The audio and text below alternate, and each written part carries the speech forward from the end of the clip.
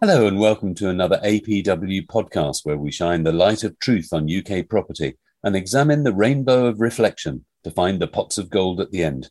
With me today to turn up the lumens are APW's Callum Williamson and Stuart Williamson. Hello, Callum and Stuart. Hello. Hello, everyone. And Sean Bennett from OGPS Global. Hi, Sean. Hi, Paul. So welcome, Sean. Tell us a little bit about what you do since it's your first podcast with us today. Sure. Thank you. Thank you for having me. So I work for One Global Group. We're property specialists covering the UK and Australian market. Within that, we have different kind of sub-companies, as it were. So I work for the One Global Expat team. I'm currently based in Hong Kong. So basically I help expats, or primarily help expats based in Asia and the Middle East access UK property, or my core focus being the UK property. And we not only, kind of help them purchase, but guide them all the way through from the start to the end, and even reselling if that's what clients want. Okay, so very much in the same territory as APW in a way, advising expats on UK property. Exactly, Sean. We almost, to be honest, we take on schemes on what you call a master agency side. Which means, effectively there are schemes and we control the developments, and then we help distribute them overseas or in the UK as well. Our head office is actually in Singapore, but we have a large office in the UK and Hong Kong, Dubai, as I said, Cape Town as well, and also one in Malaysia. Okay. Well, today we're doing a Neighbourhood Watch episode. Earlier this year in a City Watch episode, we looked at Birmingham from a population, infrastructure and employment point of view. Today, we're taking a closer look at the different neighbourhoods across Birmingham. What is happening there? What kind of housing stock does it have? Who lives there? What's the character of that neighbourhood? But first, Callum, perhaps you could take us through what we discovered in the City Watch episode. Sure, of course I can. So to recap, for those that weren't listening to that, I'm sure everyone was listening because obviously a very popular property podcast, but we advise them to find it on their podcast place and have a listen. Exactly that. And give us 5 stars, of course, and leave a little review so that other people can find us. But to recap, Birmingham, it's the UK's second largest city. It's been an investor favourite for 10, 15 years now because there's a lot of redevelopment happening in the city. As I say, over the last 15, 20 years, it's just hosted the Commonwealth Games, which was great, where we saw Ozzy Osbourne shouting Birmingham, which I thought was fantastic. It's hosted the Commonwealth Games, as I say. It has 1.16 million people, half of them under 40 and 40% under 25, so a very young city. And it's also incredibly diverse. Almost half of the residents are from a non-white background with a big Asian community. On top of that, there's a large student population, with a lot of students actually staying in the area after graduating. I think it's got the highest student retention rate out of all universities in the UK. I think it's about 62%. So some good stats there. Okay. And Stuart, very good job prospects there, I gather. Perhaps can you remember what we had in our episode? To be fair, I'm so excited about being on podcasts, I can never remember what goes on. So I know for sure that, the levelling up agenda has brought PwC, HSBC. Most recently, Mercian Studios is attracting a lot of lovey types, lots of film people.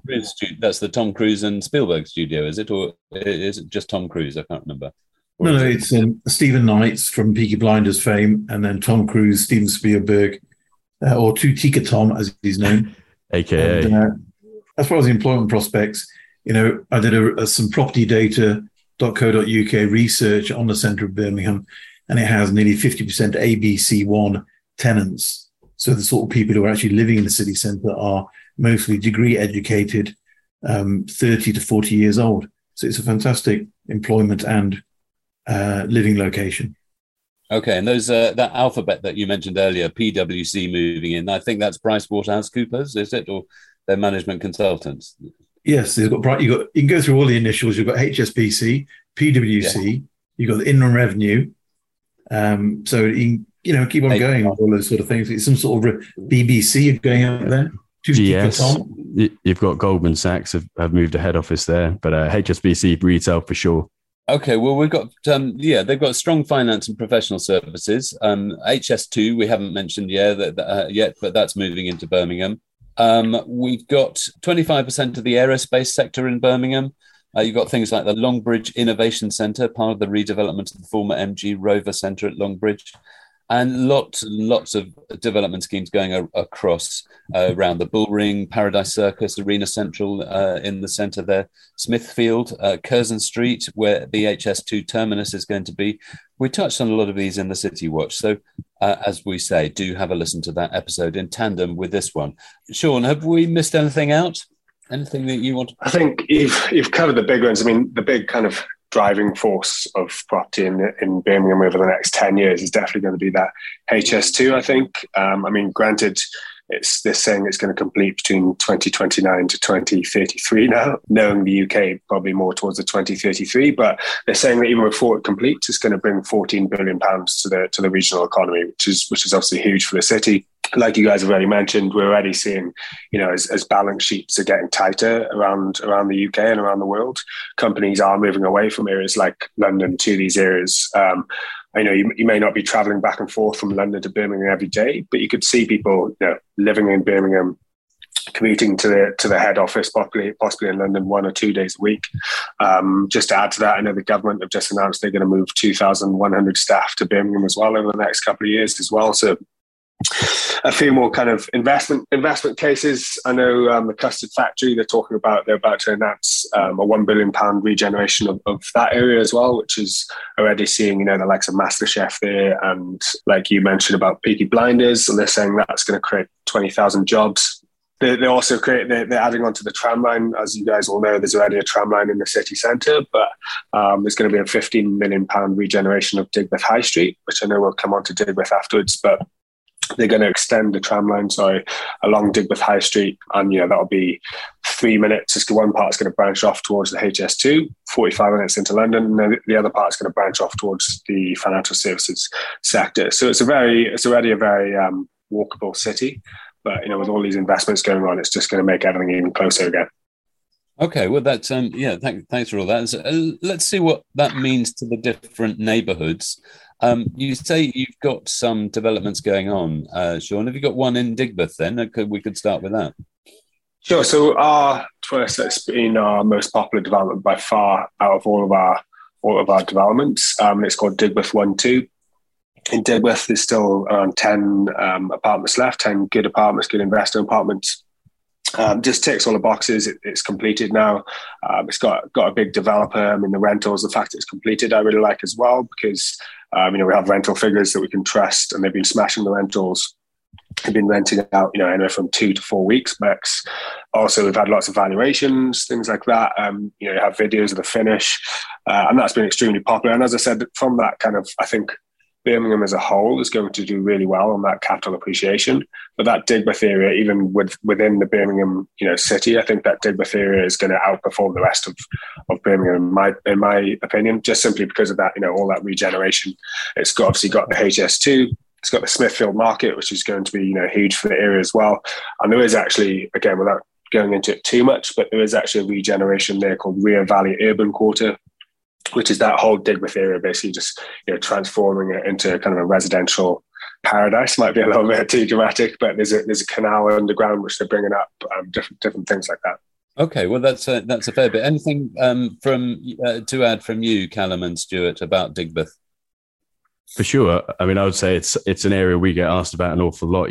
We get our investors and clients and people writing in asking about it because a lot of people know about it as an investment area. And I think, some of the sort of titles it's been given over the years, we've got one of the best places to live in 2020, according to The Guardian. It was the Sunday Times coolest neighborhood, not second or third, but the coolest neighborhood in 2018. There's a lot of sort of tech startups and sort of trendy people sort of living and working there, and in somewhere like Birmingham, that's not a massive city, in a central spot like that, prices are only going to sort of go up for all the reasons that Sean mentioned. But, it's a pretty popular area for us in terms of clients seeking it out for all those reasons. Yeah. I mean, I was going to say, it used to be back in the day, a very rough and edgy, as they'd say, neighborhood. In fact, there's a gent who writes a blog about traveling all over the world. And the only place he has ever felt in 15 years in fear of his life was in the toilets at the Digbeth bus shelter. And that's in 15 years of traveling the world, but that was over 10 years ago. So it has changed a lot since then. He hadn't just been watching Peaky Blinders and was, frightened himself silly, maybe. It could well be that, but it was a case of, since then, you've had so much gentrification, and this is how you make money in buying property. You buy in a place that's going to pick up. I mean, I had a lady say to me, it looks very rough. Yeah, back in the day it was, but so were many places. Look at Hackney. Hackney was a shocking place back in the day, but now it's gentrified. It's got wine bars. It's got all this sort of stuff. It's a place to buy now. When I was back there, my girlfriend's actually from Birmingham, and it's known now as quite a trendy, cool place to live, right? I know one of her friends actually she runs a second-hand clothing line, and there's an area there called Red Brick, which is a big warehouse where different companies have, independent clothing stores, things like that. There's a couple like hidden away bars. You have the Digbeth Dining Club, which is hoping to reopen soon, which, everyone goes after work for expensive burgers, £10 burger, plus another £10 for chips, that kind of stuff. But it's quite a cool, trendy place to be, and I think that's going to continue to be so. Okay, and the BBC have just announced that they're moving from the mail books into the Thai food factory in Digbeth. So the BBC are there, then that's, how middle class is that? So let's have a look at some other areas now. Let's start at the city centre. Lots of regeneration there. Must be a popular area for young professionals. Sean, what do you know about the city centre? Sure. I mean, as I said, when I was back in May time, it's definitely, ever since this big city plan stuff, the city centre has completely changed since over the last couple of years, for sure. Just had a very good kind of buzz about it. A lot of energy going on. Everyone on the electric scooters flying around.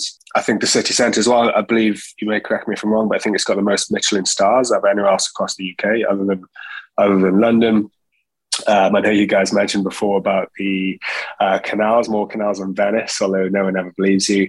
But again, there was a good kind of buzz about it, I suppose. You could see, as I mentioned, it's now very walkable. People probably living maybe just outside the prime city centre, just outside from the Bullring, but then walking into the Bullring after work, or walking into work, having a drink after work, those kind of things. But it's a lot of glass and steel then, presumably, in the city centre with new buildings and. Yeah, and especially, again, I mean, as I mentioned before, I think the whole of Birmingham was going to do well, but there was just a lot of cranes up on that south side of Birmingham, especially with, as we mentioned, the Smithfield market, £1.9 billion regeneration as well. But I just think it's already changed a lot over the last 5 years. And it's traditionally quite a grey city, I suppose, is what people know it as, but it's just completely changed when you go there now. And I think it's going to continue to develop over the next 5-10 years. Okay. Let's move on to the Jewellery Quarter, which obviously is more of a historic neighbourhood. Tell us a bit about that, Callum. Sure. As you say, it is a bit more of a historic neighbourhood. It's been described by English Heritage as a national treasure, believe it or not, and a place of unique character, a particular combination of structures associated with jewellery and metalworking, which does not seem to exist anywhere else in the world. The Birmingham Jewellery Quarter, according to my research, is Birmingham's historic and vibrant gem with over 800 businesses, 100 specialist retailers and 50 contemporary designers. It's still the UK's centre for jewellery. And I would just say on that, we were talking about the city centre there. When it comes to sort of all these different neighbourhoods and the places to buy, I mean, it really depends on what your goals are and what you're trying to achieve, right? The city centre is a great place to buy, but I would say it's perhaps maybe a little overpriced now, depending on what you're trying to achieve. I don't know whether you'd agree with that, Sean. Somewhere like the Jewellery Quarter, perhaps a bit more value to be had.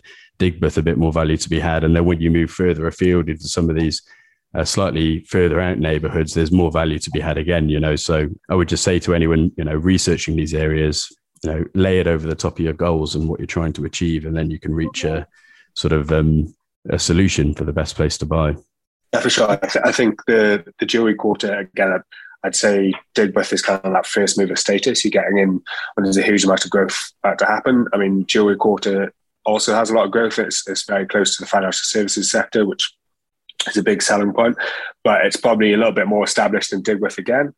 And, a lot of the area is a protected site as well, right? So, the buildings can't go over a certain height, things like that. A lot of history there. So there's an argument to be said, those kind of areas will hold a lot of their value and will do really well because of that history. And also, if you mentioned about plan, if your plan is that you want to sell it in 5 years or whatever, I think, because of the undersupply, anywhere in Birmingham will resell well. But areas like the Jewellery Quarter, where you could have a young family living there, or you could also have 2 young professionals, I think you could resell those really easily.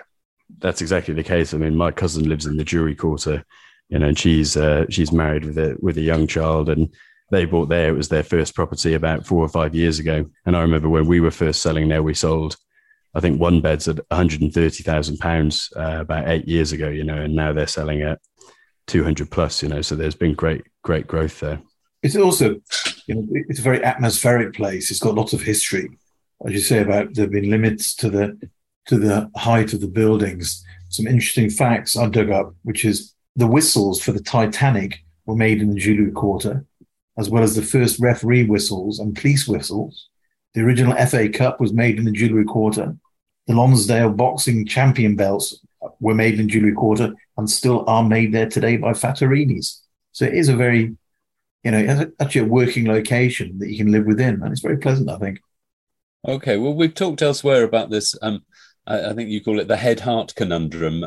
So the head idea of property buying is just purely about cost and yield and rental and your resale cost and capital growth and so on. So it's all about the numbers. But the heart idea is the romance of property, whether you like the glass and steel masters of the universe looking down from your penthouse apartment on the little people below, or whether you like the romance of that historic quarter, like the Jewellery Quarter, which is restored property there. Yeah, just to add to that, Paul, as well, we've actually we've got a site called the Pressworks in the Jewellery Quarter.